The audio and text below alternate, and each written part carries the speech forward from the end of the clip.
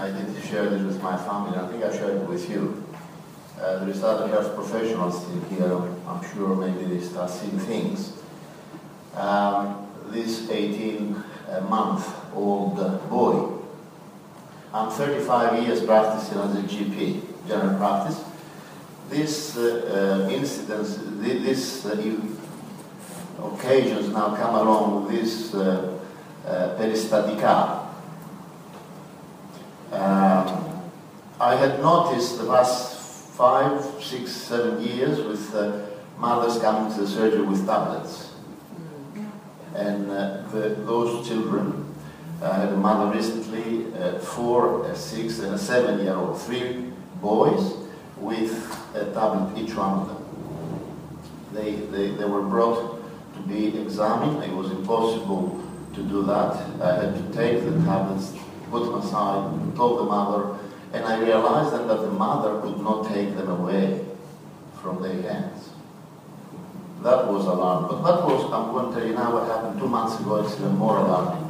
This 18-month-old, a young couple, a sister of 3 years of age, 1.5-year-old, who, when he was, I was told, when he was 12 months of age, he was vocalizing. They came because this boy, now 18 months, and could not say words. And they were wondering something wrong with their ears, with his ears. So I had a very good look. The ears were fine. There was no problem with his ears. He was definitely could listen, could hear very well. And I couldn't understand what happened. But did he fall very sick? No, he's eating well. He is able to run around. Does he play with his sister? No. He had signs of autistic child. But it was not like that earlier, although it was only 12 or 14 months before I had it last time. And then I said, what does he do during the day? And guess what? He was given tablets. I said, how does he do that? He says, oh, one day he's know how to use it? Yes, he can find stuff and he plays all the time. The 18-month-old was converted into an autistic child. Now, I hadn't seen this before. I'm not sure if Christina is here, you've seen Gerard. It was a revelation. And I thought, I did share this with my family, but I'm sure we will find soon in the literature, things will have to come out. Children do become captivated by these things. They know how to get into the games. They are completely absorbed by the games, and they are in their world. I told the mother and the father who were there, the 3-year-old is a normal child. But at that time, they were not affluent enough to buy tablets for her. It was a girl. Now, I said, throw that away and try to relate, try to talk, try to have eye contact. It was impossible for me to get eye contact with this child. He had all the signs of an early autistic child. And it was impossible to make him focus on me. I said, make certain you take him up, take him to the park, take him to the beach, anywhere you want to go, but make certain you talk to him and see if you can get his eyesight back. Look at you. Look at you. I saw them after I came from, because I asked to see them again from Indonesia. We came last week, I saw them this week. Mother said that the child starts looking at her now. It's not given the tablets back, of course. And but the child still has a problem with vocalizing as an 18-month-old would at that stage. I was listening to Mr. Ardasianis before.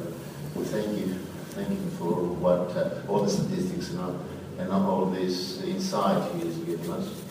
It seems to me, it reminded me of that old Persian fable that of those 3 magicians in the desert.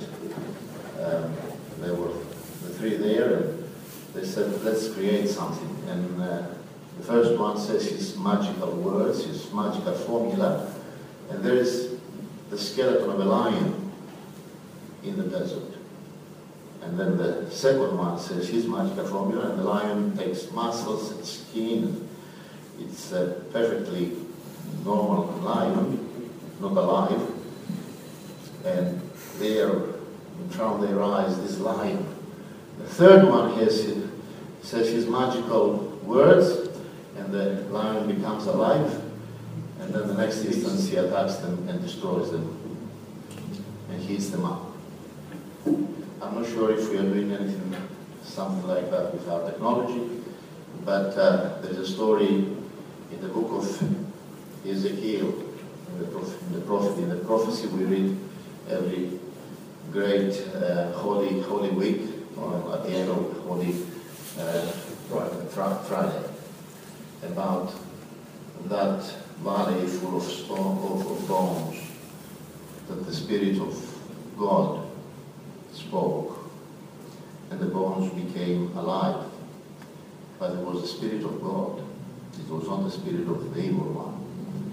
We should be very careful, because collectively, what good exists in today's world is very little compared to what collectively the evil that exists in this world. And we are not capable of handling it, very much like the scientists in the Persian fable. They were not able to handle it. We better be very careful, because we are dealing with something which is much bigger than us. Arthur here who testified, and he did not tell us the whole truth, he said, or what could possibly happen. But our children, especially the young ones, having seen that example I told you before, as grandfathers now and grandmothers, I'm speaking about myself and my wife, and of course if we know couples with young ones, please do something. Do not use any kind of argument. Take these things away from their hands. Let them live as normal children. Thank you.